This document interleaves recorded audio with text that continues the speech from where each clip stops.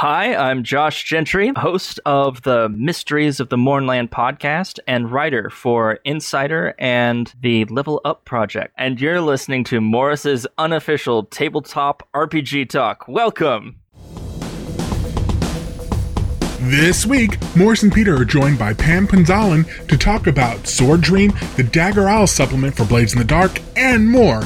In the news, the Power Rangers and Transformers RPGs are now available for pre-order, new details about the Monsters of the Multiverse for Dungeons & Dragons, a TSR news update, and more. Plus, our favorite game in all the world and a brand new sketch about manipulating the Game Master. This week on Morris's unofficial tabletop RPG talk.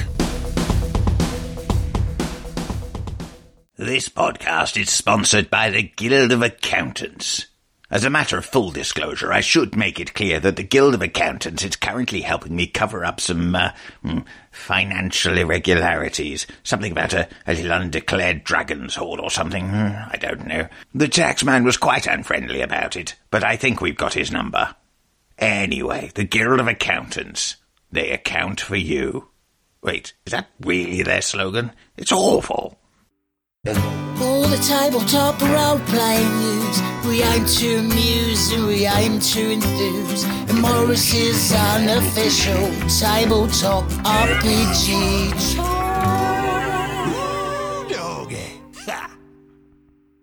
Hello, and welcome to Morris's unofficial tabletop RPG talk. I am Russ, aka Morris, or Morris, aka Russ, and with me this week is Peter Coffey from the Southampton Guild of Role Players. Russ, as ever, it is a delight to be here. Peter. You come with a guest. I do, all the way from the Philippines. Is the person known as the Dovetailor. It's Pam Punzalan. Pam, hello! Hi, nice to meet all of you. How are you? I'm okay. It's a lovely evening over here. It's a bit hot, but I think my partner and I and my two cats are getting used to it. I'm not sure whether it's worse to be too hot or getting the horrible, miserable, drizzly, rainy weather we have here. Hot. I remember that. We get hot weather like 2 days every year in June, and then that's basically it. For listeners who actually are familiar with Southampton, will know that Russ is a liar. Actually, Southampton is normally very, very warm. It's one of the nicest climates in England. But that's still in England. That's a low bar, to be fair. Well, it doesn't rain nearly as much. I think you're spoiled, is what it boils down to. It was raining this morning, Peter. Was it? I don't know. Fair enough. Thought it was maybe outside. Right, let's make a podcast, shall we? Let's make a podcast. That's a good idea, we should. Yeah. Let's start with some RPG news. Fantastic. And the RPG news I want to start with this week is Power Rangers and Transformers role-playing games. Are those news? Because I thought they'd been announced ages ago. They were announced ages ago, but they went up for pre-order this week, and you can get the PDFs now. So if you pre-order the hardcovers, right. You get the PDFs. So there are people out there already playing Transformers and Power Rangers. Wow. What a time to be alive. Yes, yeah. There's a couple of snags to it. Oh, yes, yeah. So the US store is Renegade Game Studios. Their US store does not ship outside of the US. Helpful. They do have a UK store. Okay. So we're okay. But for a lot of people, I think you're going to have to wait until it appears in other outlets before you can actually get hold of that, which is unfortunate. Yeah. So the Power Rangers game comes out January the 26th this month. That's in 2 weeks, isn't it? Wow. 2 weeks. 35th. It's pretty soon anyway. Yeah. But you get the PDF straight away if you pre-order. Right. And Transformers, that's March 2022. So you do get a free PDF with that, but there's no indication on the website that you get that one immediately. So I suspect you'll get the PDF for that a little later, closer to the release date. Okay. Do we know what system they're using? We do. So it's their own system, and it's called Essence 20. Okay, that sounds interesting. Well, it's a brand new system. I assume from the 20, it must be a D20 based system. Yeah. I guess. Okay. Right. But other than that, I don't know much about it. I think if you do a deep dive and Google around, I think there is some information on the web about it, but I haven't read that. Oh, So you can find out more about the system if you're really interested. we have no choice but to assume it's awesome. Or you can just pre-order it and just get the game now in PDF format. There we go. I'm kind of tempted. I'm more interested in Transformers than Power Rangers, I think. Yeah. I think Power Rangers is for the younger crowd.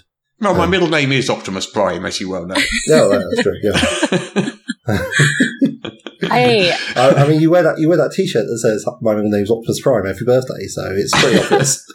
I grew up on Power Rangers and Transformers. Really? Yeah, I was really more of the first Power Rangers. I think with I really like the Yellow Ranger and the Pink Ranger and run around with all the merchandise and everything. So that's the thing. So I confess that I have never seen a Power Rangers episode in my life. I have seen a lot of Transformers though, but I've never gotten around. I think I kind of missed that age-wise. Power Rangers. I think that came a little too late for me. I mean, but they do have magnificent hats. She always helps. What? What's it? Rita thingy. She's there. She's like going, and she's got a magnificent hat. I cannot argue with the magnificence of her hat. Clearly, she must be an important character. I don't know what to say. Well, let's move on to the next subject then. Yes. Let's move on. So, D&D news. Oh, yes, yeah.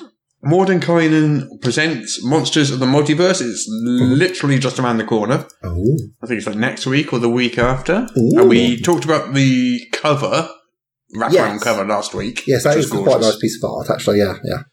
So there's a bunch of leaked previews coming out. Oh, yeah. That have kind of spread around the web. So we've got the full list of all 33 playable races in the book. Oh. And we've also got a full list of all 260 monsters in the book. Ooh. Oh. Which I'm not going to read out, because that would take ages. Please don't. So the monsters, they're basically everything from the two previous monster books. So that would be Volo's Guide and Mordenkainen's Tome. Is that correct? Yeah. Yes, yeah. So it's all the monsters from those books compiled into this book, and then with their stat blocks updated to meet the new sort of standard that they use now. So they generally tend to stay away from alignment. They put proficiency bonus in there. They put spells as actions, I believe, was one of the boos. That sounds right. Yeah. Yeah, and a few other things as well. Yeah. But they're all updated, and hopefully some challenge ratings corrected and stuff with a bit of luck. Oh yeah. Obviously they don't have Paul working for them, so that's going to be where they're going wrong. Yes, that would be unfortunate. Yeah. But so we do also have the list of all 33 of the playable races. So these have been updated to the current standard they used in Tasha's Cauldron of Everything. Okay. Yeah. So quick question: how many of these are some type of elf? Some of them. I'll go through the list in a sec. Okay. So just to people who don't know, what they've been doing since Tasha's is, so ability score increases, you've got a free choice now, rather than being set with specific heritages. So you either increase one ability score by 2 points and another by 1 point, or you increase 3 by 1 point. Oh. Small races don't suffer a movement speed penalty. Oh, okay. Ooh. I think vision light sensitivity is gone for the Underdark races. Okay. Interesting. And I think there's another couple of bits and pieces. Like references to alignment and stuff is gone as well. Okay. So if you play a drow, it doesn't tell you that you're evil, which I think is an excellent thing. Yeah. Wizards of the Coast has been doing a lot of intriguing but slow movements. I mean, I don't think a lot of people understand that gradual is key, given how old the product is and how there's a lot of production. I mean, they're kind of behind a lot of other, like Pathfinder was doing this a couple of years ago. Yeah, I heard.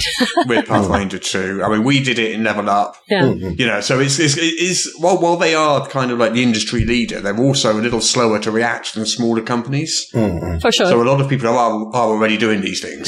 Yeah. But when you're a big company and your books take 2 years to make and you've got all this infrastructure to deal with, I imagine. But they're still going with the terminology of races, is that correct? Well, they've gone back to races. Yeah. So they kind of flirted. They flirted with lineages for a bit, didn't they? Yeah. And something else. Did they use something else at one point?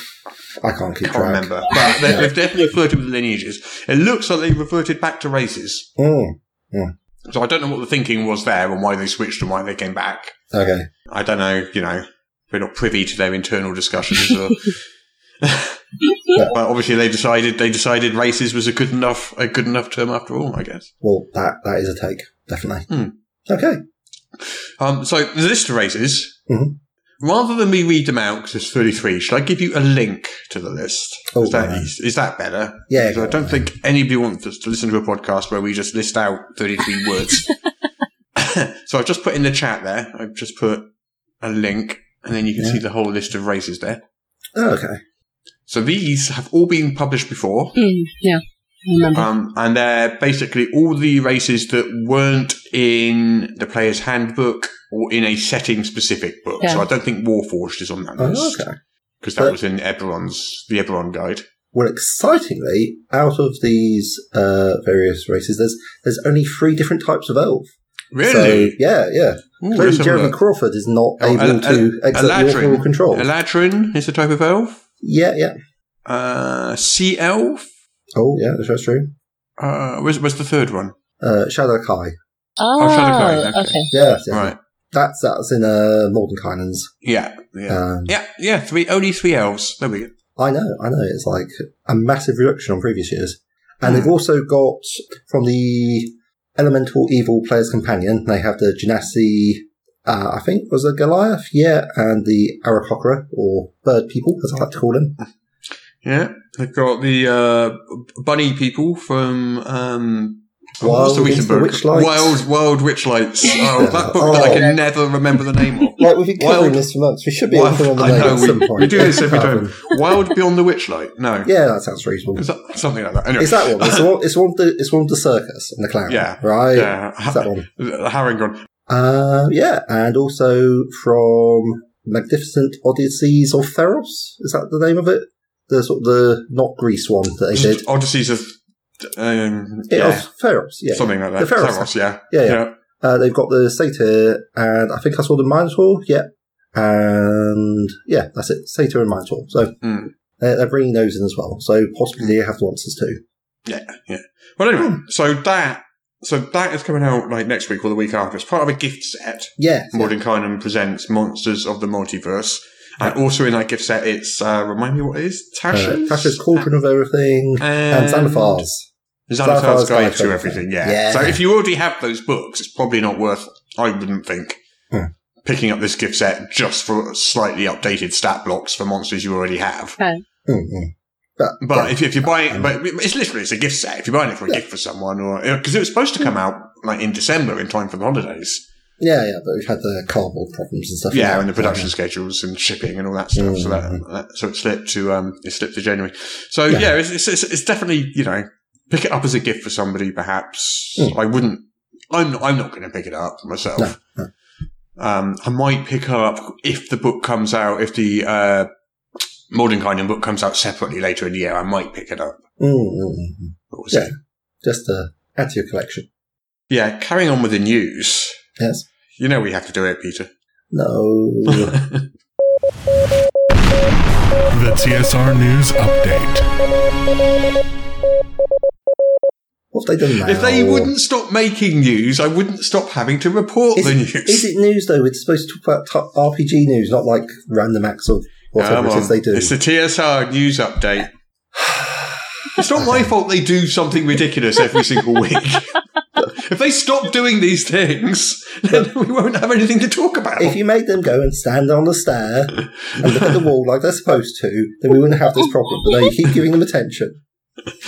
Right, so, Darlene.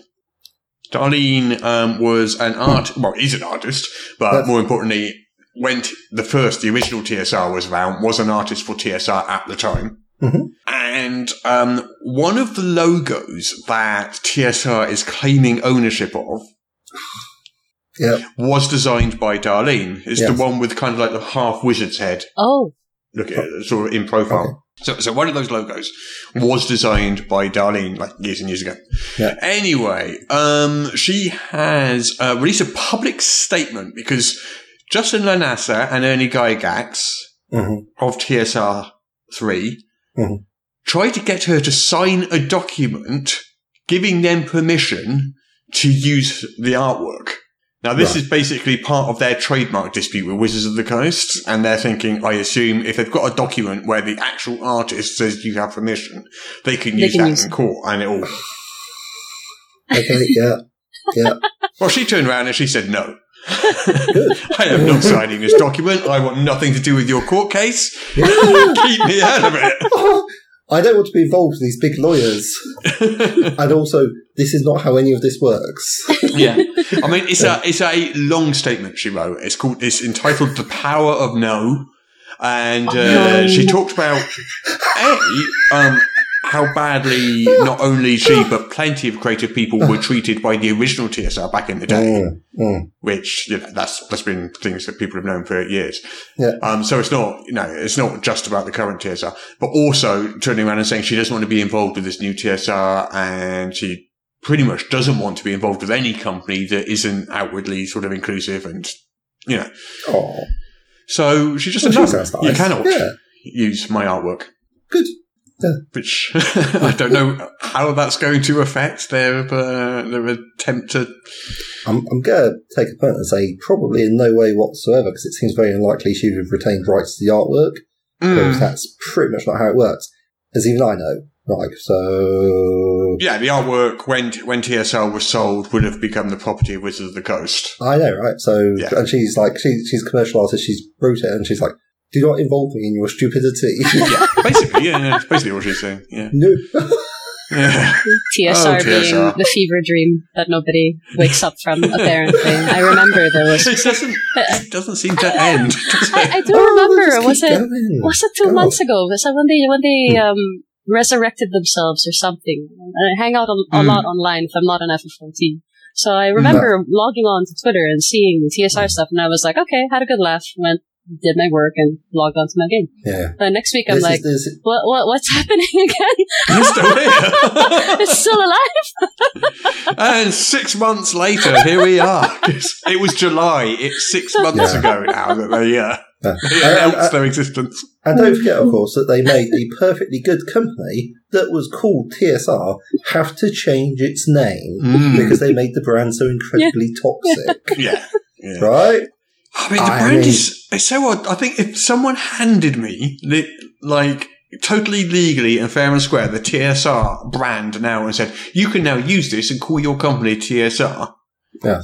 I'd probably say, no, you're all right, thanks. I'll pass. Oh, you could do. Later. I'm all right. That brand has been run into the ground now completely. It's a joke brand. Oh, yeah. I mean, it's not fit for use anymore. No. But anyway, there's a couple more bits. So, David Floor posted a review of Giant Lands. Yes. So, Giant Lands is the game made by Wonderfiled. Yes. Which is Stephen Deinhardt's company when they split from TSR 3. Yes. So TSR still has not made any games. We'll get to that in a moment because they do actually claim they have. What? But nobody can actually find anyone that's bought any of these alleged games. So there's. All right, we'll do that now. So they apparently made their Star Frontiers game that they said they were going to be making. They say they made it. They say they published it. They say it sold out very quickly, so you can't get it, and it probably won't be reprinted.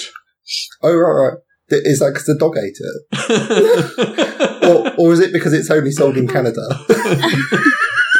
I wouldn't know her because she lives in Canada, goes to a different school. Absolutely. As yet, nobody has been able to locate anybody that bought one of these mysterious games.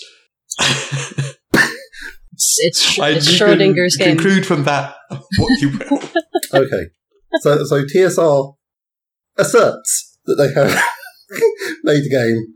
Okay, well, that's good. That's the first step on the road to actually having products and so forth, and being a TTRPG company, which we might dutifully cover on this podcast. Well, the thing is, I think there's probably a legal angle to it, and obviously I'm not a lawyer, but one of the things about, Star Frontiers is one of the trademarks in dispute. Yeah.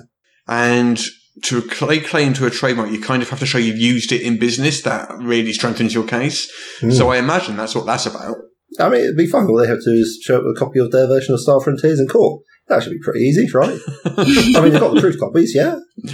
Well, they probably do have. They are on their store page. There is a store page on their website showing an alleged box set, listing it as out of stock. But they're kind of digital renders of the box. Oh, okay. Well, I mean, obviously that's pretty common practice. You can't go around having photographs of your very real game all the time. That would just be crazy talk. Yeah. But anyway, David Floor did a review of Giant Lands. I know. Which was the product that Wonderfield, which was the company that split from TSR3, made. Written by Jim Ward. Yes. And he didn't like it. Oh, as I recall from reading that thread, he didn't think it was written by Jim Ward. Yeah. I mean, I don't know how true or not that is, but basically, he pretty much slammed the game on Twitter. I think that's a very, very generous and gentle interpretation of the absolute barbaric murder that was committed. I mean, I didn't even have to work that hard. It was like, it's all just, wow. Do you know what Justin Lanassa's response to this was? I don't actually know what his response was. I was just entertaining myself with thinking what it might have been. He threatened to sue him on Twitter for a bad review. That's cute. Yeah. Bless his heart. We must give him his proper title, Sir Justin Lanassa. Sir Justin Lasagna, yeah. So let's see. They're waiting for his very real knighthood to come through because obviously it was omitted completely in the British Honours List, and we're also waiting for their very real game. No, sorry, that's TSR, not Wonderfield. I'm getting so confused with all these different. No, Lanassa is TSR. Lanassa Deinhardt is Wonderfield. Yeah, I know it's confusing, guys. Yeah. It's like one of those like games that you see where there's like gentlemen's free cups, and you just have to guess which one the board is under. I'm sure it's like I very much have that vibe from these people anyway. Yeah. Well, finally, there's one last piece of TSR news. Really? I know, it never ends. It's just like every single week. It's two. There's two. I'm sorry, there's so much. I'm sorry. So, Michael K. Hovermail, the very real TSR's person. Chief Creative Officer and Public Relations Officer, has resigned after 6 months allegedly in the position. The PR officer for TSR has resigned. He's resigned.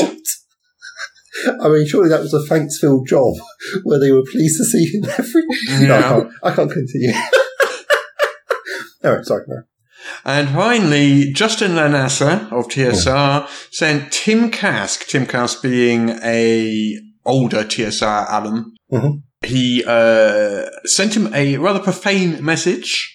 Okay. So I don't know what the beef is. I do remember Tim Kask did make a video like 6 months ago just saying like he wasn't involved with...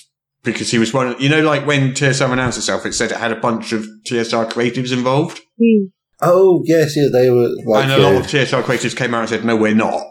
Came out to deny that they were involved.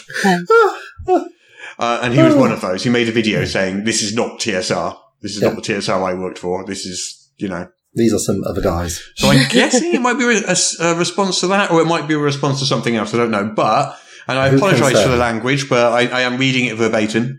Okay. He turned a message saying, "Go suck Luke's Watsy balls, you fucking coward." I say. I know, this is just unbelievable. I also heard you were fired for stealing from TSR. Like, keep up your slander. A case is building on you two. Huh. Wow. I mean, for those listeners who are unfamiliar, like, time passes, and these are both definitely middle-aged people of 50 plus, right? These are not. Tim Kask is a bit older, but yeah. Indeed, I'm no reflection upon Tim here, but merely like this is not the sort of language one would expect from a mature adult human. I just throw it out there. Yeah. Let alone a professional publisher. Yeah. Anyway. Wouldn't you have to have published something to be a publisher for us? Anyway, that's it. That's the TSR news out of the way. Okay, we've done it. We've got it over for the week. I mean, it's real bring on the clown stuff. Anyway. I know. It took ages this week just because there was so much just in the last week. Yes. Yeah. I have a couple of bits of news. I got some quite interesting news, which I'll term good. I've got some sadly boring news, which I'll term bad. Okay. Which would you like first? Let's go with the good news. We want some happy, cheerful news to cheer us up. Okay. Well, the good news is, let me just grab this up. The fucking censorship bundle is available for sale. The what? The fucking censorship bundle. I don't know what that is. Well, in a shocking turn of events, I may now take this time to explain to you what it is. Okay. Sounds like a plan. Absolutely. It's a chap called John Harness, who is very into role-playing games, has done a couple of issues of Knucklebones magazine, and there is a website, Game Jolt, which recently got rid of a whole bunch of sex-positive games. Now, games with sex in are not for everyone. I don't particularly want to play games which involve role-playing in and around sex, because that's not my jam. And I don't particularly feel comfortable about it. But there are people who are happy, and they really enjoy that. They enjoy romance and relationships and more adult themes. So having a website just suddenly deplatform all these people completely without any warning or chance to make amends or do anything about it is quite a big deal. So what website do you platform them? Game Jolt. Game Jolt. Okay. Yes. Largely computer games. Right, I see. Right. Yeah. But obviously this also catches a lot of things like role-playing games in there as well. Right, gotcha. It looks like an interesting selection of games here.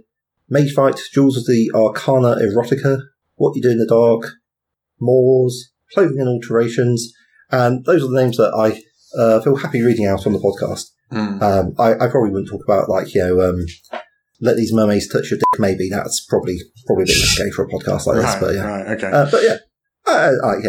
thought it was quite a nice thing for a marginalised group of the relatively marginalised community that is tabletop RPG. So yeah, thought I'd give it a shout. You can pick up the whole bundle for $10, and that looks to be round about 31 games. Nice, which is a pretty sweet deal.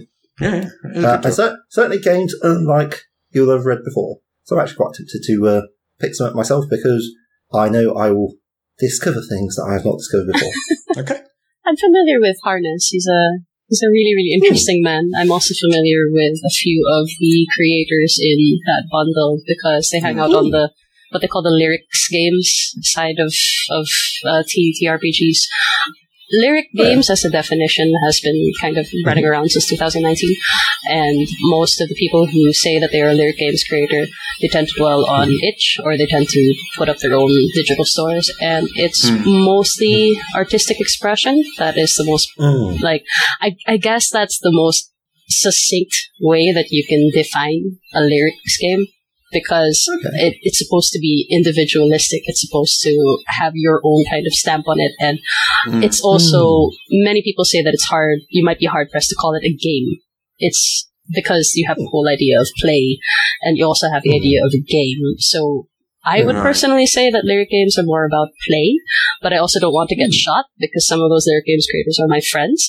So I personally don't do lyric games. I think I only made one or two that I'd comfortably call a lyric game, I guess.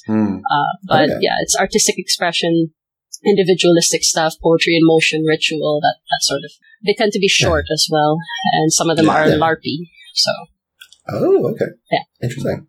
Oh. Right. I think we may have finished the news. Have either of you got any other news that you can think of that I may have missed? I've got the intense grimness that happened over on Tabletop Simulator. I don't know that one. Fill us in. What happened? Oh, well, it's, there was various threads and so forth, but I do know what. Oh, I do know. Yes, I did see that. Yes, yeah. Yeah, okay. Yes, it's like the problem with the Nazi bar, which is if you get someone in who is like wearing Nazi tattoos and is there, but they're like marginally tolerable, and you don't kick them out immediately, eventually they will start inviting their friends around. And eventually that means that anybody is going to be like, I don't want to drink there. There's loads of Nazis there. Sure. Until eventually you are running a Nazi bar by default. And a very similar thing happened in Tabletop Simulator, where it was impossible to mention like being queer or anything like that. You weren't even allowed to mention it. Yeah, it would get you auto-banned by the moderator. If you mentioned that you were queer or trans, these words would get you banned. Wow. Yeah. And it's like, but if you mentioned that you were cis or straight, that's absolutely fine and normal and entirely acceptable.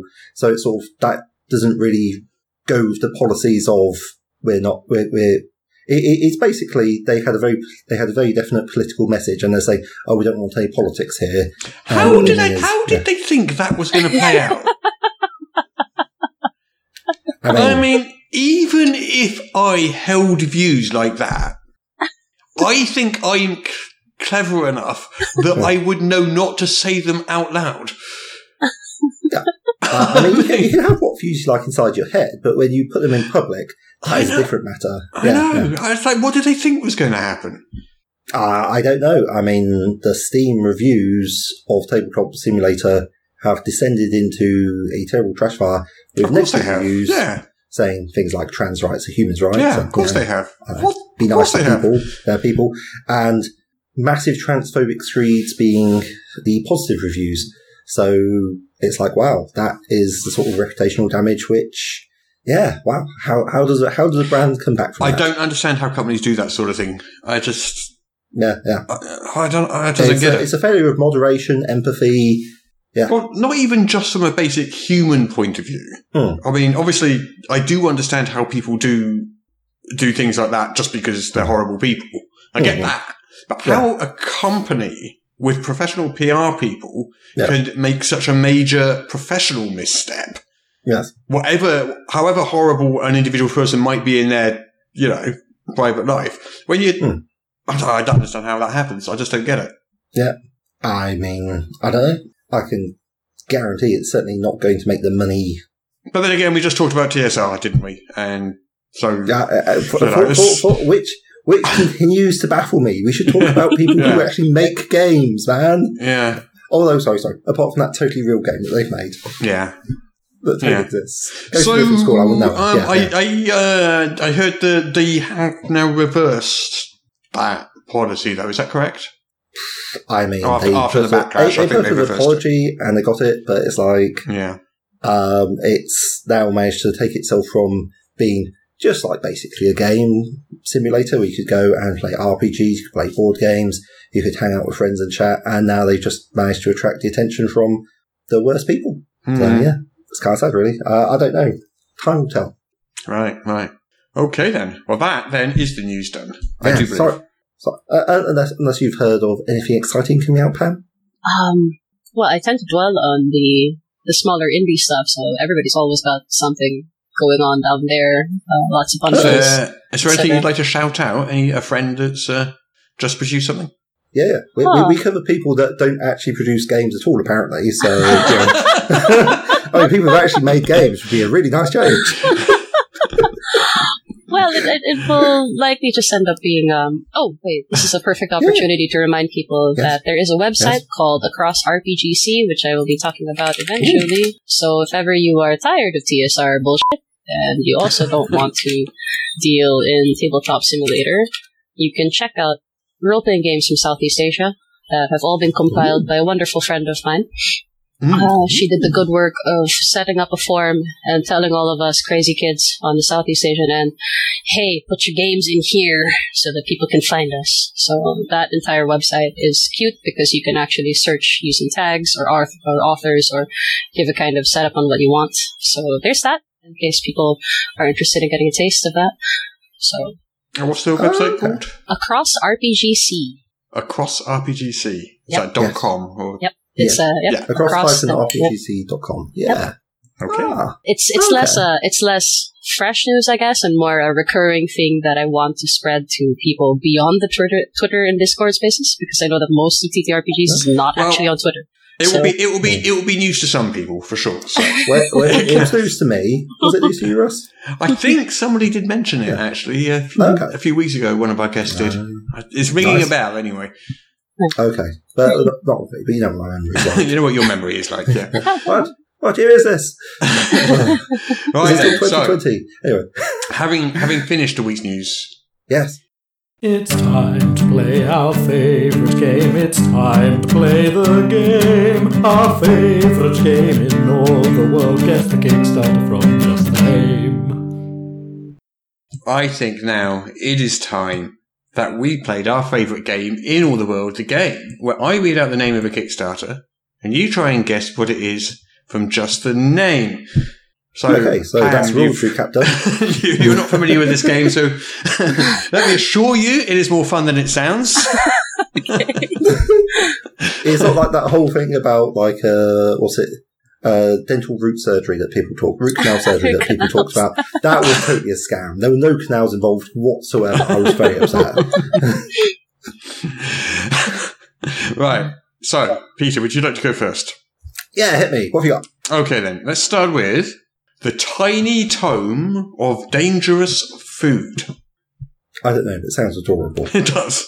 I'm hoping for a book that is, if I hold up my finger and say about yay big, like. So you're hoping it's literally tiny, yeah? Okay. Yeah, like a literally tiny book, like sometimes you get things like a little book of love poetry or something, and it's something like it's a book that's about 2 inches by 3 inches.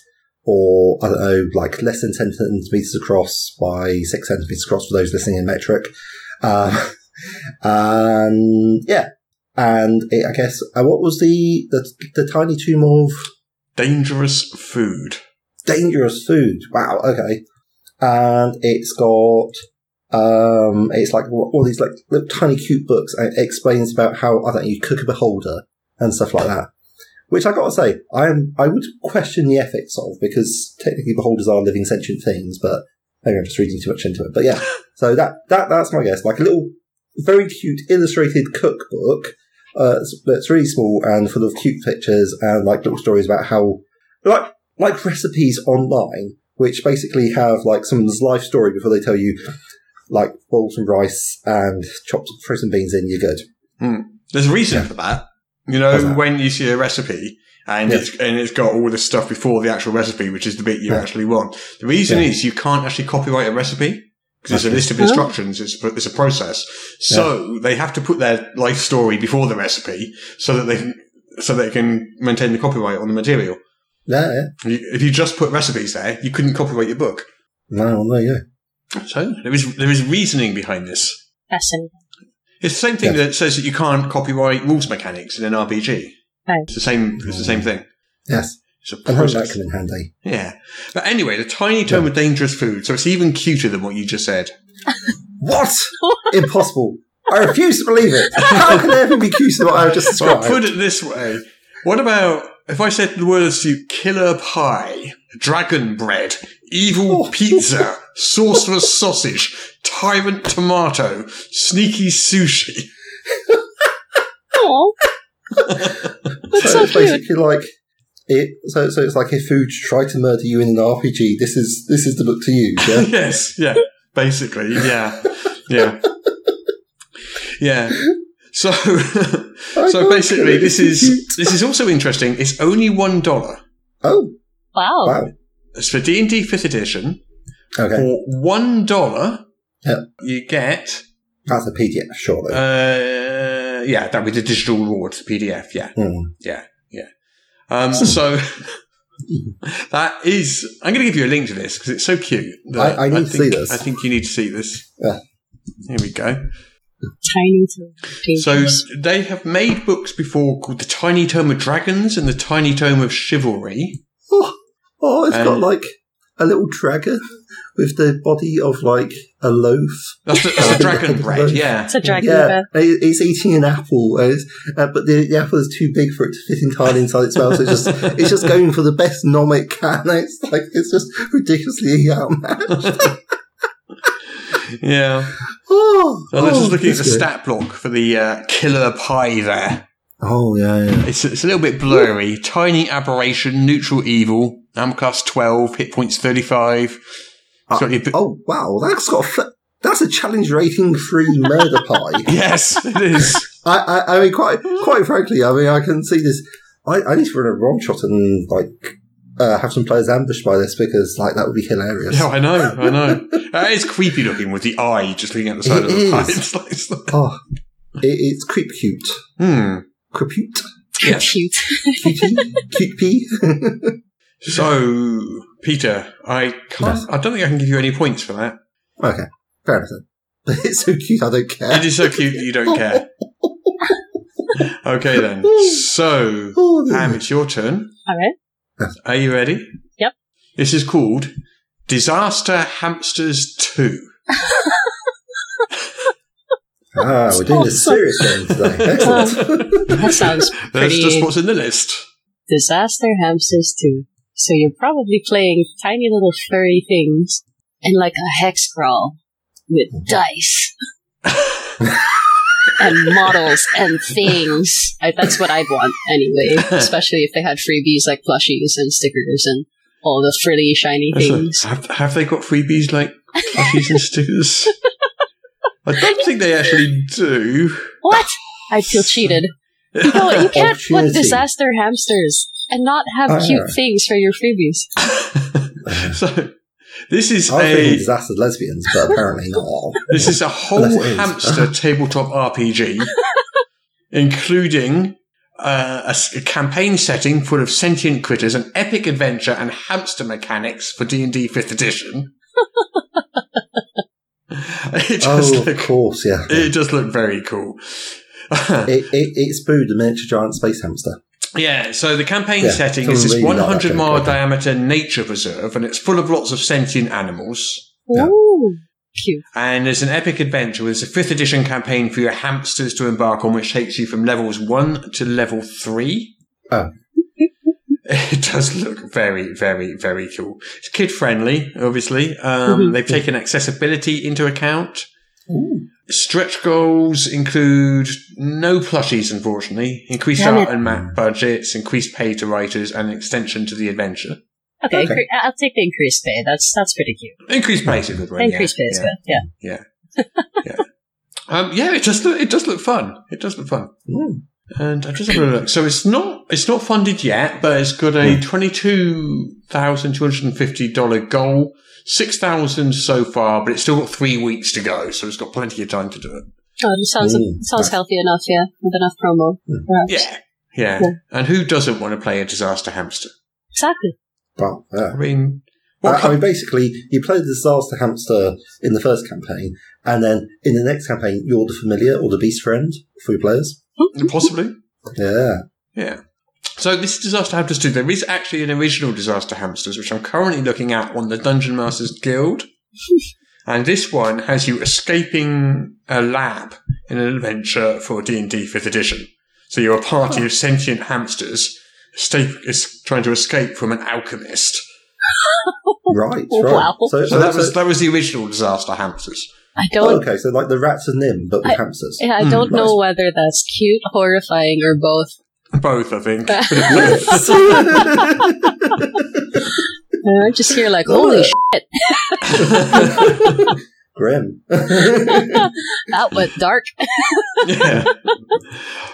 So, Pam, I don't know how many points to give you because I've actually forgotten what it was you said now. I got so taken up with the actual description of the actual game. I can't remember what your guess was. So I'll just give you 5 points. 5 points for... and your reward, right, is in GPs. And then they hand you this big squeaking bag. You're like, wait a minute, these are guinea pigs! Yeah.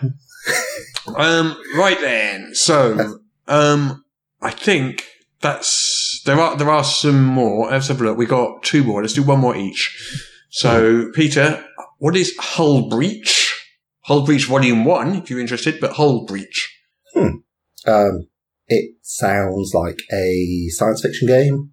I am trying to think if I have seen this or not. I'm not sure. Is it for the Mothership RPG and you are a bunch of Space Marines or discount versions thereof and you're boarding alien spaceships and going in and, getting murderized by monsters inside in classic Aliens film fashion? Is that a question or was that your guess? Yes. Yes. That's my guess. Okay, then. So it is for Mothership, Woohoo! which, as we know, raised like $1.5 million on Kickstarter just recently For the box sets. for the box set. Yeah, Yes. yeah, Have they actually, is that the official version? Because yeah. It's like, Mothership. people have been doing a lot of products for this game. Well, so there was Mothership existed before this Kickstarter, but this is Yes. Mothership First Edition, the box set. So there was a sort of pre-version, which is like 0 edition, I guess. Yeah. Before that, and I used to that has play been an that, awful lot. Yeah, so it's Have you played it?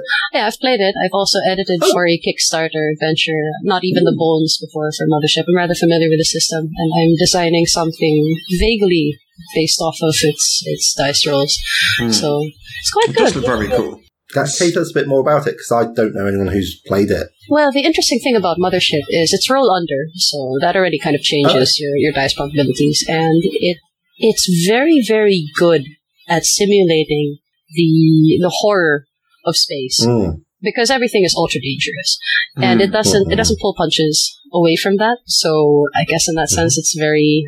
I always roll my eyes when I have to say this. It's very OSR, I suppose, when you go into that. And I love how brutal and quick it can go. So because it's all about playing randos in space, dealing with even scarier randos in space, and aliens, and ships, and building a ship, and also all of the cumbersome stuff in between. And I just generally really like it. I guess the 0 edition that I played did have some kinks to it. Combat could have afforded to be a lot smoother, given there's the way that they built their system. But with respect to communicating a feeling or an aesthetic, or even a particular mechanical experience, Mothership is excellent. So I'm not surprised it made that much money. So it's sort of going for a grimy sci-fi horror sort of vibe. Yeah, right up my alley, personally. But I think it's been around for like 2 years or something before the Kickstarter. something It's like quite that, a while, isn't it? Building up quite a solid fan base and quite a lot of third-party support as well. Yes. Yeah. Well, I thought it was out. I've been buying supplements for it. I was like, Exactly. Yeah. So anyway, this is indeed for Mothership. It isn't a Space Marine campaign, though. It is basically a whole bunch of optional rules, new modules, GM advice, NPCs, bestiary. It's like a hardcover of all sorts of added stuff for your Mothership game. Yeah. It's personally nice for me because I'm seeing a lot of familiar names, people that helped me get into TTRPGs or that I've worked with or become friends with. So it's nice to see their success. Yeah. So it had, let's have a look at the progress of this one. So it has funded. Yeah. So it had a $10,000 goal. Nice. It has, with 3 weeks to go, made $326,000. Wow. Nice. Wow. Yeah. Which is, to remind listeners, for a supplement, not a base game. Okay then. Yeah. Yeah. No, Mothership's super popular. It really is. Yeah. Yeah. Yeah. Yeah. So this is actually an anthology as well. This is from 20 different authors. Oh wow! So it's an anthology of material. Oh, who are the ones you recognise, Pam? Oh, I recognise most of the team names. Like I know, scroll time to try and find the team name. Scrolly time. That's a long It's a very long Kickstarter page. Yeah. There we go. I recognise the editors more often than not, because Fiona is a really good friend of mine. She does excellent editing work. Here we go. Desert Ninja. A lot of these initial ones are people that are kind of just, it's like ships passing in the night. You see each other on Twitter and you're like, I like your words. I'm going to follow you. Oh, you blessed me with a like. How nice.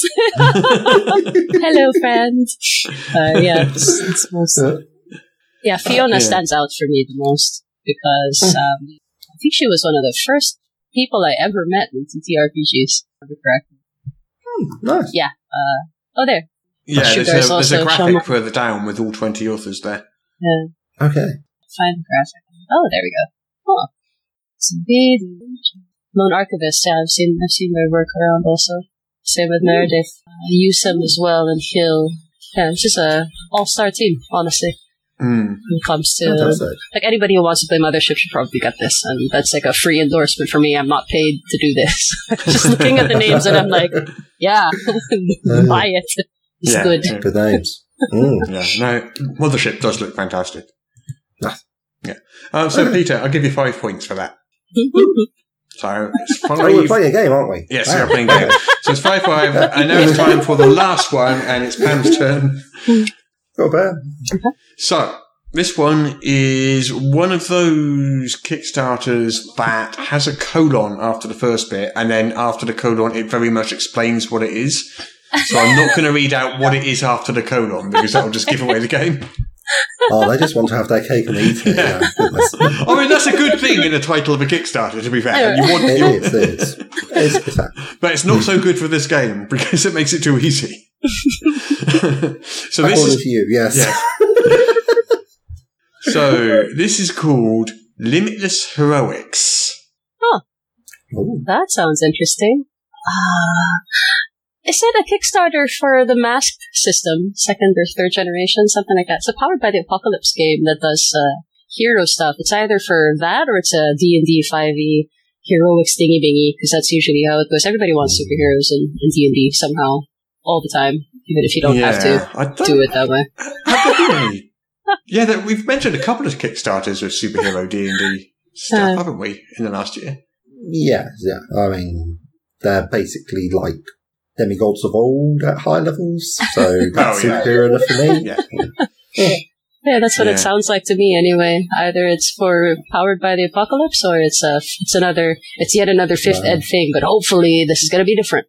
But you do have to pick. You do have to pick one of those. You can't have 2 guesses. No. Let's go Powered by the Apocalypse. Just because I Wrong like one. that system You should more. have said D&D 5e. See, I told you, but like, Yeah. I want more things that aren't D&D. Yeah. It was me manifesting. Yeah. I mean, but to be fair, there is a lot of Powered by the Apocalypse stuff out there as well. It does. It does do well. But this is actually something a little different to that. It's not about superheroes and things. So this is a comprehensive game mechanics for D&D 5e for including characters with disabilities, mental illness, and neurodivergence. Okay, that's so cool. Cool. That is cool. Yeah. That's It is really very cool. Ooh. Yeah. So this, let's have a look. So for 5th edition, we got 450 plus symptoms, 78 random tables to choose or generate their symptoms, 93 magic items, 4 monster stat blocks, 3 spells, thousands of real-world examples and tutorials on how and why to implement these topics. Interesting. Yeah. I don't think I'm familiar with the people behind it, though. Interesting. No, Dale Critchley is the person behind this Kickstarter. Oh, yeah. I'm familiar. Yeah, I'm not familiar either. But this thing has funded $10,000 goal. It's at about $30,000 now, with 19 days to go. Fascinating. Yeah, that's pretty cool. That. So I think you both have 5 points. It's a draw. Yay. It's a tie. Yay. Yes. So you get to share the trophy. Yay. You look delighted. I like winning things. Yay. Well, I unfortunately, think that's probably the best reaction we've had in the past 3 years. I've got to be honest. the trophy is only a metaphorical trophy, I'm afraid. It is the metaphorical trophy is a smug sense of self-satisfaction, which you get to take home and put on your shelf. So congratulations to both of you. And the best part is you don't have to send it back so it can't get lost in the mail. Yep, there's that too. Diana Jones. Oh, dear.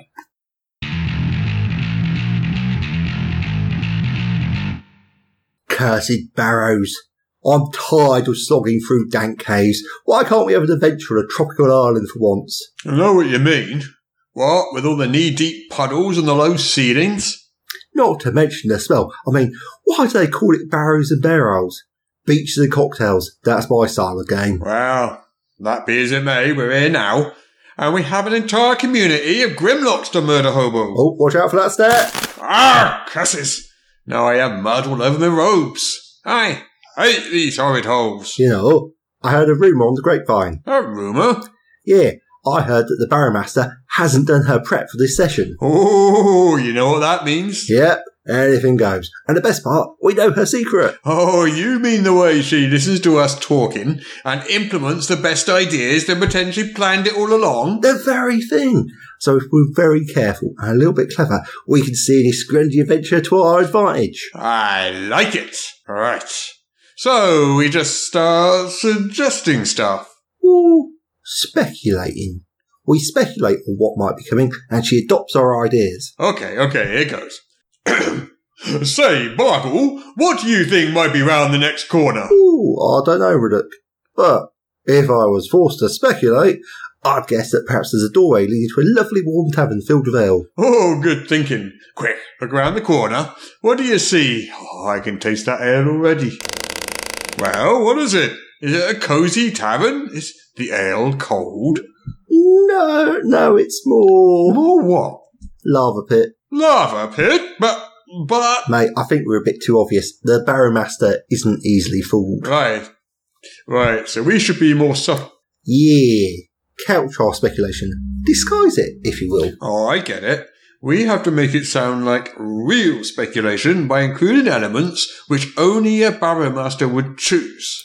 Yeah, sneak it in by the back door, as it were. Okay. Say, Bargle. What is it, Riddick? I wonder if an evil archlich has left a mug of ale behind. Yeah, that's it. The lich reference will distract us from the ale. No, take a peek. Let's see if there's a nice foamy mug of ale there. Well, it's not so much a mug of ale. Oh? And more of an, archlich. An archlich? I fear that we have been hoisted by our own petards, my friend. The Barrowmaster is indeed using our suggestions. But not the ones we want her to use. What do we do there? I suppose we have to be even cleverer. I don't know, Riddick. That's about as clever as I can be. Fear not, Bargle. 2 heads are, as they say, better than 1. Oh, it sounds mighty uncomfortable to me. Eh? Having 2 heads. Plus, you have to pay double for hats. No. I meant our heads. 1, 2. Yours and mine. Ah, silly me. Very well. Let us put our heads together and outwit that dastardly Barrowmaster. So, we need to make it sound like we don't actually want the ales. But don't mention an archlich. No archlich. We've agreed on that. All right. How about this? All right, go ahead, Bargle. Say, Riddick, do you suppose there's a cellar down there full of wicked beers? Oh, good one. I love the way you make the ale sound bad. Oh, those wicked beers. Okay. I'll take a pic. I'm so excited. Oh, what is it, Bargle? Please tell me it's a cellar full of beers. What do you mean? It's not quite a cellar full of beers, Riddick. Not quite. Yeah, I think she may have misheard us. Misheard us?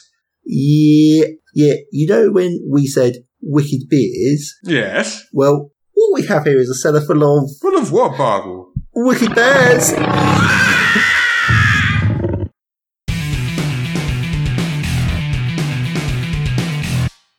Hello, everybody. Thank you so much for listening to our podcast. We just wanted to mention our Patreon. Peter, are you familiar with our Patreon? Oh, is it patreon.com/Morris? Yes. MORRUS.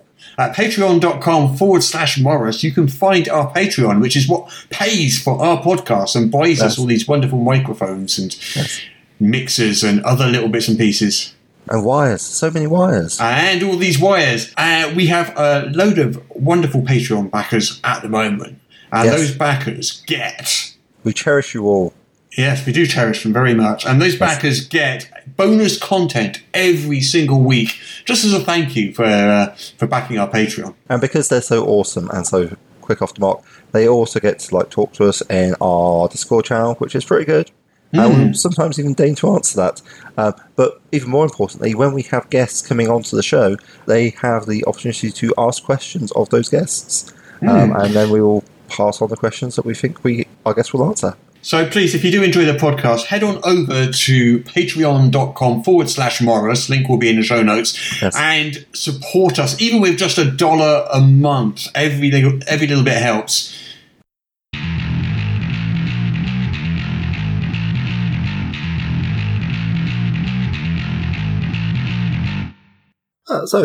Pam, thank you very much for coming on the show. Thank you for having me. It's obviously been delightful so far. one of the things that I think you've been quite vocal about that I've seen online is stuff like the RPG SEA hashtag and also Sword Dream as well. And Sword Dream, as far as I've been able to make out, is sort of like a variation on OSR, but I'll be perfectly honest, if I knew what this was about, then I probably wouldn't be asking you on. All right, I know what this is about. I don't need to know. So tell me more. Well, first, I made a Twitter post about it because I primarily stay on Twitter as a platform, even if it's got like 1,001 problems every day. Right? Oh, yeah. But, Just like but I am a creator that is not in the center, like North America or even in the UK. So online platforms are kind of where I start. I made a thread about it last year. The thing with Sword Dream is it moves beyond OSR. It started in OSR, but it moves quite beyond it. And I would not be surprised if people don't know what it is anymore, because the hashtag was only very popular in 2019 to 2020.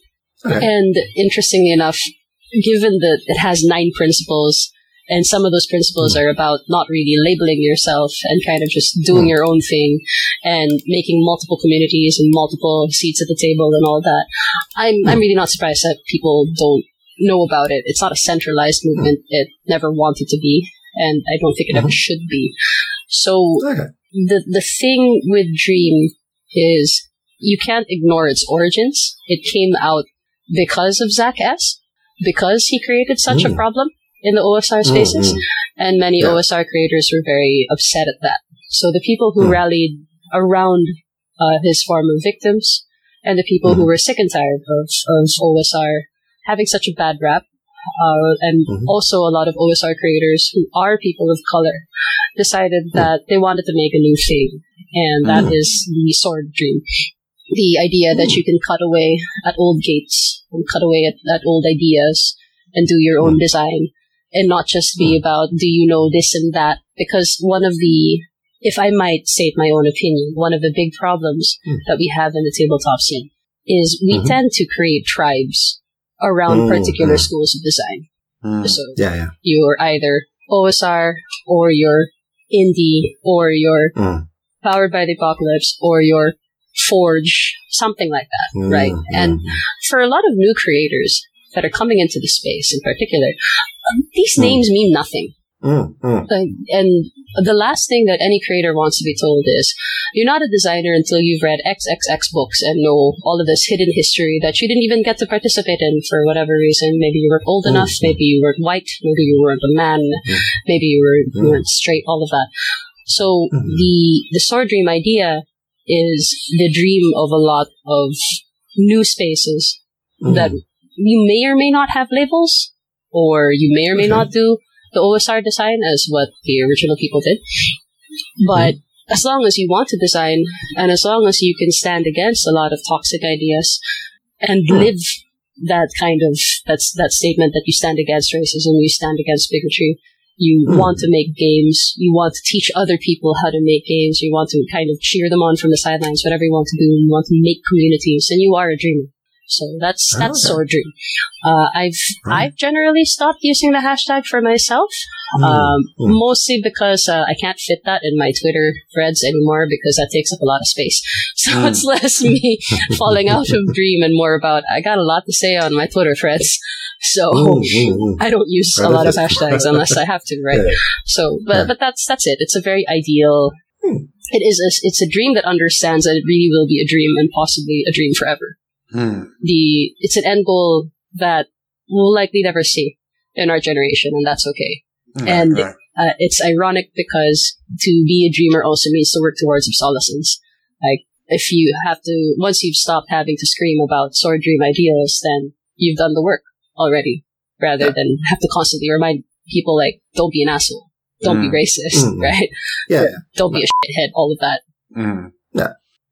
But it sort of assumes, once you start off like from trying to be like a nice person, good person to other people, that it's sort of like valuing that DIY approach to things, which is where the comparisons to OSR come in, because there is certainly a lot to value in that sort of being able to do micro design for your RPG and make exactly what you want. It's just, that is also the very older school sort of things, like from first ed and second ed. Is that sort of the, am I in the right sort of area here? I think you are. I'll be honest and say that prior to Sword Dream, I had no idea what OSR was. Fair enough. So I was one of the people who came in just at random, and they were like, they were talking all of this stuff about RPGs, and I'm like, I know fuck all about that. But they were kind enough to explain it to me.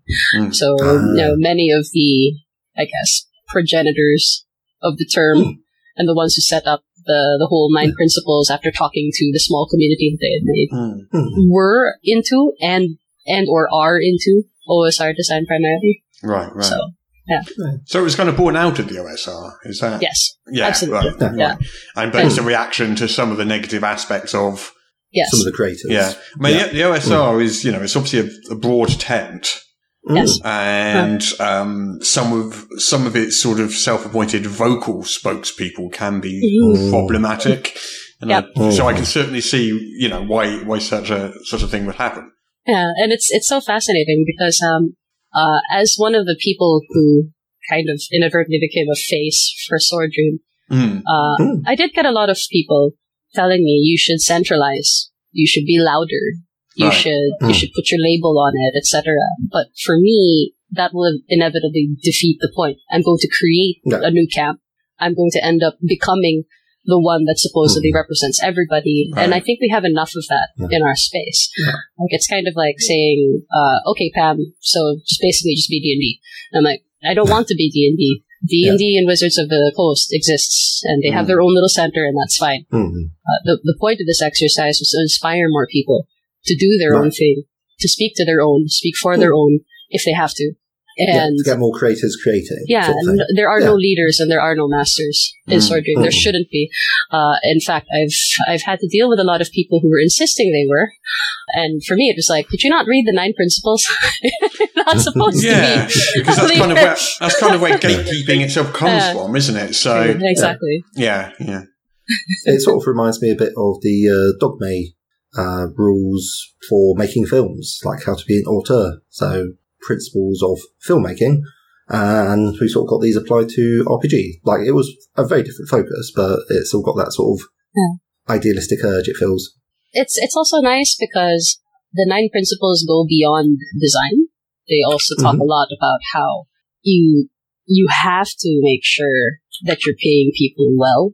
You have to talk about things like skill share, about representation, about inclusivity. Like, you're not a dreamer if you're just going to be, again, that guy doing his own thing, only talking to a particular audience. They even say things like, you stand against hate and prejudice in all forms, actively oppose bigotry and harassment, to work to be radically inclusive. And I know that term can be very, very loaded because it's been appropriated by so many people. But a radical inclusion, and this is me putting my sensitivity consultant hat on, a radical inclusion means creating a space for somebody to be themselves, even if you are not involved. Because the idea that you always have to be a part of it, that you always have to be the savior of the story, or that you have to pick up some sad little brown girl like me and hire her in tabletop, that's not how it works. A radical inclusion allows dissent. It also allows somebody to, being blunt, to hate you. If they see that there's a problem, it allows them to be critical. It allows them to be independent. And that is radical inclusion of ideas that you may not necessarily agree with, but you know in your bones that they're right, that it's still ethical, that this is a reality you don't understand. Sometimes that's communicated in games or in play. So do you get any pushback from the sort of darker corners of the hobby? Lots. So much. That's a silly question, really. Of course you do. But commenting whilst female on the internet just brings. Or rephrase it rather than "Do you get any?" Maybe the question should have been, "Could you talk a little about some of the pushback you almost certainly have gotten?" If you want to. If you want to. No. I'm called the battering ram of RPG, and Sword Dream for a reason. I am that bitch, right? It's like, this is bullshit, I've gotten most of the pushback really comes from people who are sentimental at the idea that the OSR must be a particular thing. Right. That it should not include these stories. That it should just be about art. But the thing is, art is political. Mm-hmm. Everything we do, whether we like it or not, is political. Mm. And even your silence is political. Yeah. So there was that. Then, of course, there were people who saw Sword Dream and thought that they could use that to kind of forward their own brand. Because there is that whole strange indie phenomenon of, are you selling a game or are you selling yourself? Like, are you the brand that you're putting forward in this particular idea of how you want to create and how you want to present yourself, or are you really just here to design to pay your bills and have some fun? Right? So there was some pushback from that end as well. People wanting Sword Dream to be something so that they could use it to forward themselves. Those are the main areas that I got, and of course I got a lot of people. I always get people screaming at me regularly for being the noisy, not white person, not white, not straight, not a dude. So anybody who says anything like what I say will deal quite regularly with two kinds of people. Somebody wants to shut you up because they're afraid, or they want to shut you up because they want to control you. Right. So that's horrible and nasty. I'm sorry you have to deal with that. Yeah.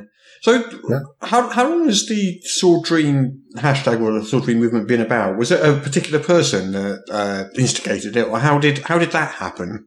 What was the genesis of it? I mean, I know you mentioned it was in response to Zach S, which was like a couple of years ago, but it was really just a community thing. Nobody really said, "Hey, let's all start using it." Everybody who was in the Discord that I was in, at least, just all started using it.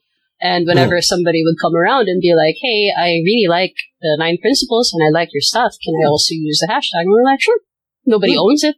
Yeah, it's a hashtag. So, go ahead. Yeah, it's a hashtag. You don't own it. Well, we don't even own it. So just go at it, you know? Yeah. But I mean, the 9 principles, off you go. Sorry, the 9 principles there, I mean, that presumably someone had to sit down and, was that a sort of consensus, a group effort? Was that?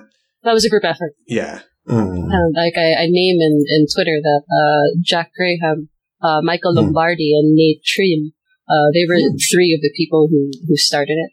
Yeah. And then there were a whole bunch of others from our end that kind of went like, okay, let's talk about your ideas and let's formulate it. So it's really a faceless mass, I suppose, of Twitter, of Discord usernames. That I still talk to a number of them, really, but many of us are busy these days.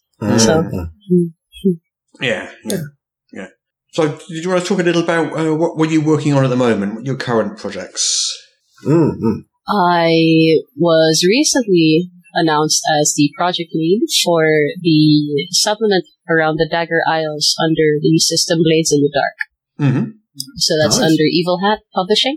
I am helming an entire supplement that deals with a part of the map that pretty much nobody, even the creator, talked about. I'm going Southeast Asian with it. So I'm bringing in a lot of my friends, my partner, and of course my loving partner included in that to formulate the setting. So I'm not sure if people, are you familiar with Blades in the Dark? Well, I'm familiar with the base. I've not had the opportunity to play it, unfortunately, but as I understand it, you have a city which is surrounded by a sort of a demonic wall. Yeah. And you are essentially playing people who commit crimes and using some what I think of as fairly innovative mechanics like clocks and fronts and so forth to progress things, and you deal with stress by, I don't know, doing drink, drugs, and other terrible ideas. So that about sums up Blades in the Dark. It's Dishonored. If you want video game stuff made into a tabletop game, that's pretty much it. What we're doing with it is you don't really play scoundrels in this one. You play islanders from the Dagger Isles that are fighting against the Empire, because the whole thing about Blades of the Dark canon is that there is a big empire that kind of just put everybody under their shadow.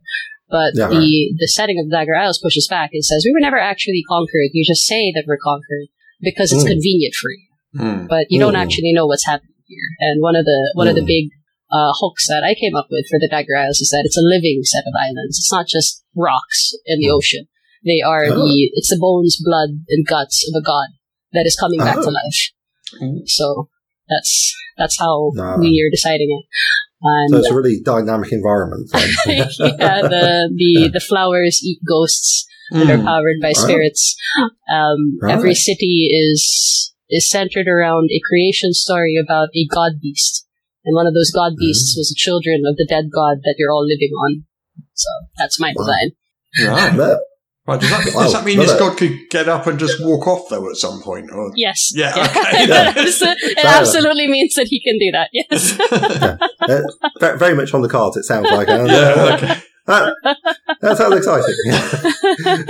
You don't want to go into real estate, is what I'm hearing, but all right. I really should play Blades in the Dark at some point. No, we should. I've never had a chance to. Have you got it, Peter? I think I probably have it as a PDF, but I have foolishly not quite a hardback.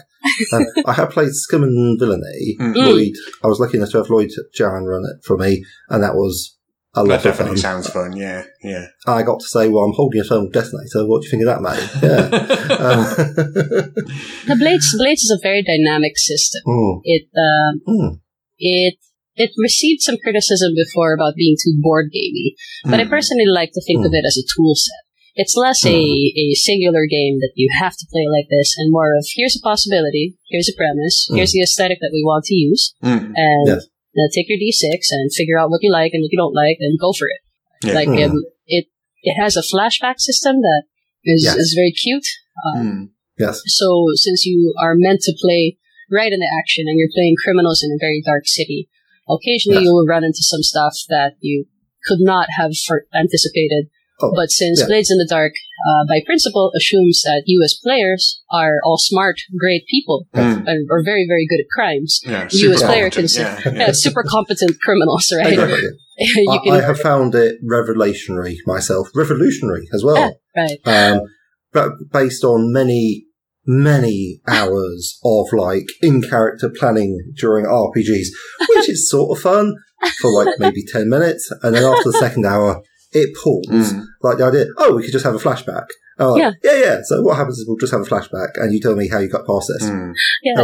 I really enjoyed it as well because since I GM'd it a lot before I started formally designing for it, I used to deal with trad gamers, so of course they'd be coming from things like D&D and L5R and World of Darkness, and they'd all be floored when the moment I'd say, guys, let's just get into it. Okay, here's the story. You're going to do this. You're going to go for it. And they're like, but we have to plan it. I'm like, no, you don't actually have to plan it. The system doesn't want you to plan it. So you make your roll. We'll figure out your approach. Did your approach go well or not? Yes, no. If it did not go well, then here's what happens. What do you do?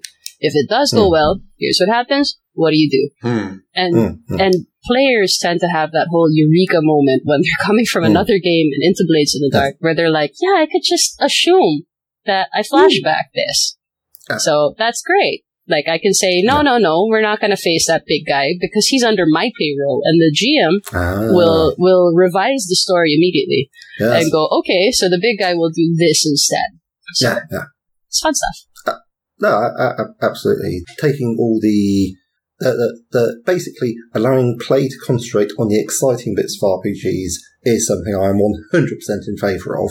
I don't really want to use my uptime while I'm playing the game to be doing very boring activities. Well, you won't want to play my next game, so I'm designing a game which 99% of the gameplay involves filling out a spreadsheet.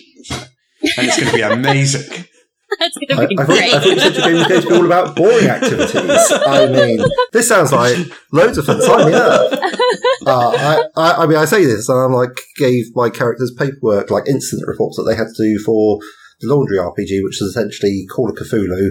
And after they did the usual Call of Cthulhu stuff, but with more explosions, then they just had to write their explanations to the British government about exactly what it was they'd been doing and what went wrong. But anyway, enough of that. I was very interested in some of the games you yourself had written, Pam. And there were a couple of terms. Public utility mechs. Yeah. I gotta say, that did catch my eye. I mean, you seem to be laughing. Is this not a good game? Oh no, I love it. I love Public Utility Mix. It's one of the popular forms of public transport here, because we have no centralized public transport in Metro Manila. Is called a jeepney. And the jeepney is basically, you take something like a pickup truck or a jeep, you slap some iron stuff behind it to make sure you can cram 20 people in it, and you send it out on the road. And it has no stops, it just has like a route that you go for in some neighborhood. 20 people in the back of a pickup truck, right? Yeah. Okay, right. So they just, a jeepney just stops in front of you and you climb on, and then all the people in the back will pass your money over to the driver in the front, and he will move on with his life. And the moment that you see your stop, you just either tap somebody to scream stop for you, or you just leap or off. you do it yourself, or you roll your barrel roll off if you like. That's fine too. And that's how a jeepney works. And my partner and I were like, what if we take our jeepney and we put it in a science fiction setting where the Philippines was invaded by aliens, and now our jeepneys can transform like Transformers. Ooh, nice. So that's Public Utility Mix. You are all playing jeepney drivers with super robots that can transform, but your government doesn't fund you very well. But you don't really have a choice because you got to fight those aliens, and you got to make sure that you get from one point to another in a blasted Metro Manila setting. Right. Okay. I think I've got an idea about how that works, which sounds kind of exciting. I was wondering because invariably this will come up in a Kickstarter game, what Thalia Punk and Junk Punk are. Okay. Yeah. Thalia Punk. Yes. Thalia Punk was a term formed by a friend of mine, DJ Resho. And the idea behind Thalia Punk is it's not cyberpunk, because cyberpunk is too advanced for a setting like Manila. Because the Philippines is a developing country, of course, and that's the reality for many reasons. So you can't really say that cyberpunk is a thing that's familiar to us, because we still dwell in the dollar computer stores, in the depressed neighborhoods, the old slums, and all of that. That's our reality. That's closer to our kind of science fiction than, let's say, stuff that you get from an anime like Ghost of the Shell. Because Ghost of the Shell is very pretty and neon lights. Manila's not like that at all. So the Thalia as a word, I think if I remember what BJ told me correctly, is those iron sheets that you put on the roofs of your house. Oh yeah, corrugated iron sort of thing. Like that. So it's Thalia Punk. So those are the aesthetics. It's a tropical sort of science fiction in a place where technology can be found in small little corners. It doesn't dominate things. It's part of your reality, but not a lot of people know how to use it. So it sort of feels like cyberpunk, but with more shantytown. Is that is that accurate, or am I getting more like wrong? that? The other interesting thing that we deal with, for context, in Manila is since we don't have a lot of centralized systems. One of the fascinating things that happened in the 1980s onwards was that nobody could get a landline because there's only one company in the entirety of the Philippines that gave out landlines, because we are controlled by mega corporations that are all tied to families, and these families are more like the landlords of old. They're called hacienderos, right? So that's a Spanish term, of course. We were colonized by Spain, so we kind of inherited that. So these old plantation people or whatnot are the ones who used to go on the galleon trade. Eventually, they were the ones who would become the corporations that we all know and quote unquote love today.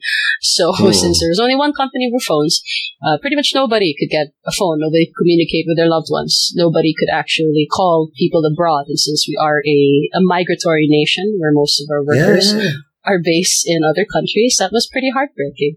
So the revolution for us was when cell phone companies happened, and then when cell phone companies put in free internet. That's why the majority of the Filipinos are on Facebook and Viber, because those are the free apps. Those are the ones that can reach to the far-flung areas of our country. because there are only two ways to talk to the majority of the Filipinos in the country. There's radio, like good old radio, or Facebook. All right. I guess that gives some context to the very vague idea of what Talyer Punk is, right? The one TV in the shanty area that everybody crowds around, or the one person who has a cell phone and then talks it out with their relatives. Yeah. No, thank you. That's really interesting. I mean, it does feel sort of cyberpunk dystopian in your description of the Philippines. So yeah. Okay. And I was wondering what Halo meant. Oh, halo. Halo. Oh, sorry. Yeah. It's a great dessert that you might be able to get at a Filipino store. Halo literally means mix. It's a mix of many different things. So I'm going to try to find it. Like a melange sort of thing. Yeah.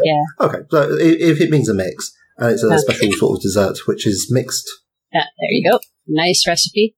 You put it in a glass. You put a bunch of nice stuff on ice with ice cream and fruit bits and nuts if you want, or cereal. Now that does look nice. Yeah. Oh, yeah. Oh boy, I want one of those. Wow. Okay, so I will do my best to describe this. I mean, I'm feeling, my mouth is salivating already. So basically what you want to do is you want to try and imagine an ice cream sundae. Yeah. And it's filled with, what's this, shaved ice condensed milk on top of, we've got, like, what's that, I'm seeing strawberries. Is that sweet corn? Yep, and you could put mangoes, mango bits in it, or cereal. Some tapioca pearls as well in there as well, yeah. And then what's that going to be, like maybe taro ice cream on top with some shaved nuts? Yeah, I mean, it looks like an absolutely gorgeous sundae, ice cream sundae, but using all sorts, pandan infused sweetened condensed milk. Well, that does look nice. It doesn't look good for my New Year diet, though. No, not at all. Yeah, indeed, yeah. Yeah. Something that one of your other games that I also thought was very interesting that you did, again, 2020 was Asian Acceptance. Oh, yes. That one's very personal to me because the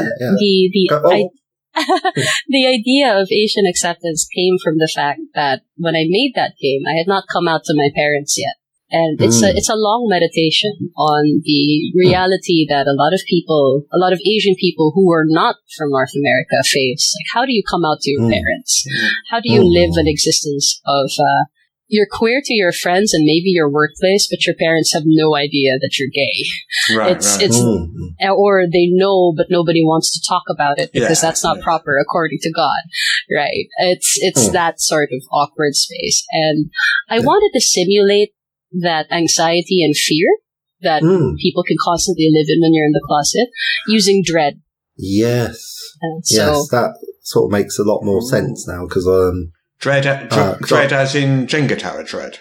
Yes. Yeah, that's it. Yeah. So I took that system.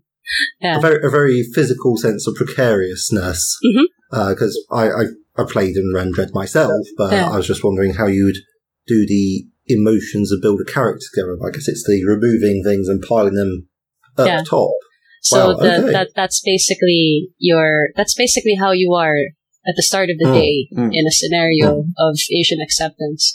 So those blocks are your ability to move on through the day and not feel so crushed. Right. Because every little thing is a cut, right? Yeah. When somebody makes a bad slur, but the rest of society is okay with it, what do you do? Like, those are the little scenarios that you'll face in Asian Acceptance. Like when people talk about having spoons, that sort of thing. Yeah, kind of like that. Yeah. It is your heart. Yeah, I mean, that's more from your disability model where you like have a finite number of resources. Like spoons or spell slots, it's like you can only do so much in a day before you just have to say, "No, I'm good. I'm done." Yeah. Except you get a random number of spell slots, and wouldn't that be a hell of a game to play? Yeah. So that was very good, and I think probably the other one that I thought was a really interesting idea was our Armistice. Oh, that one was which is where you've basically, it's sort of like you've played through your, I don't know, epic campaign or whatever, you've done everything, you are victorious over the big bad evil guy, and it's sort of playing through like sort of the epilogue, like you're returning home to a lover who's waited a long time for them.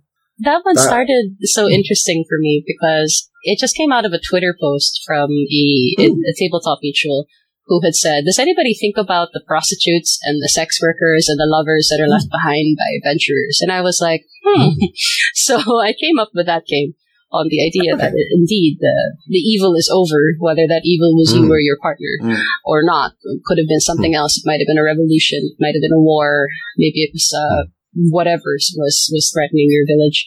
But now it deals in the meditation of a hero that is walking home to a lover that has been waiting for them. Yeah. So that's what it plays through. You establish the two people, you establish the conflict that happened, what tore you apart, perhaps the fights that you had before that, the things that you left unsaid.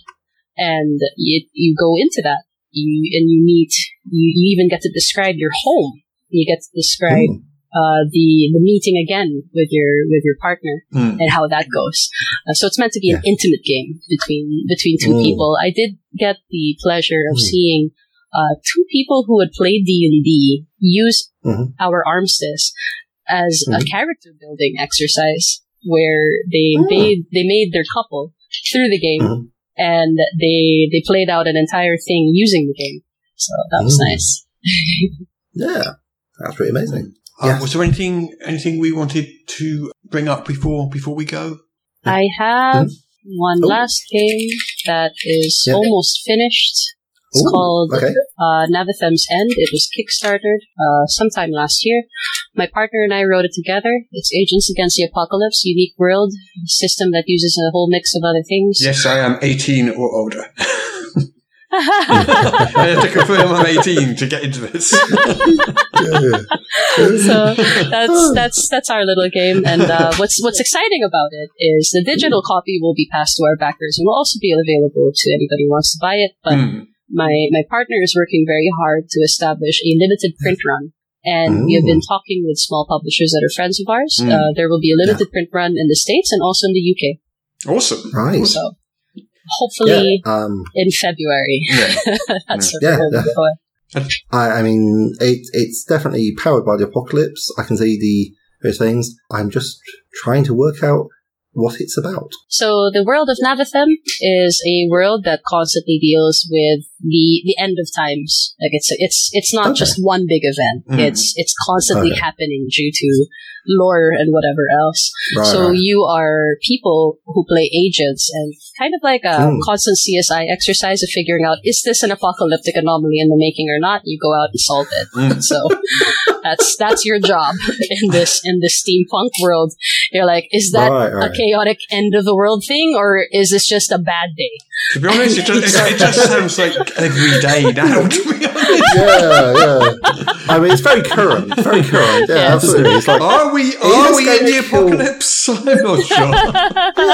We're going to kill everybody, or just like a lot of people. A lot of people. Really Yeah. No, sometimes I do feel like we're just in one really, really long, slow apocalypse, which is slowly happening in front of us. On that cheery note. Yes. Yeah, thank you so much for coming on, Pam. It's been a real pleasure. Oh, yes. Thank you for having me.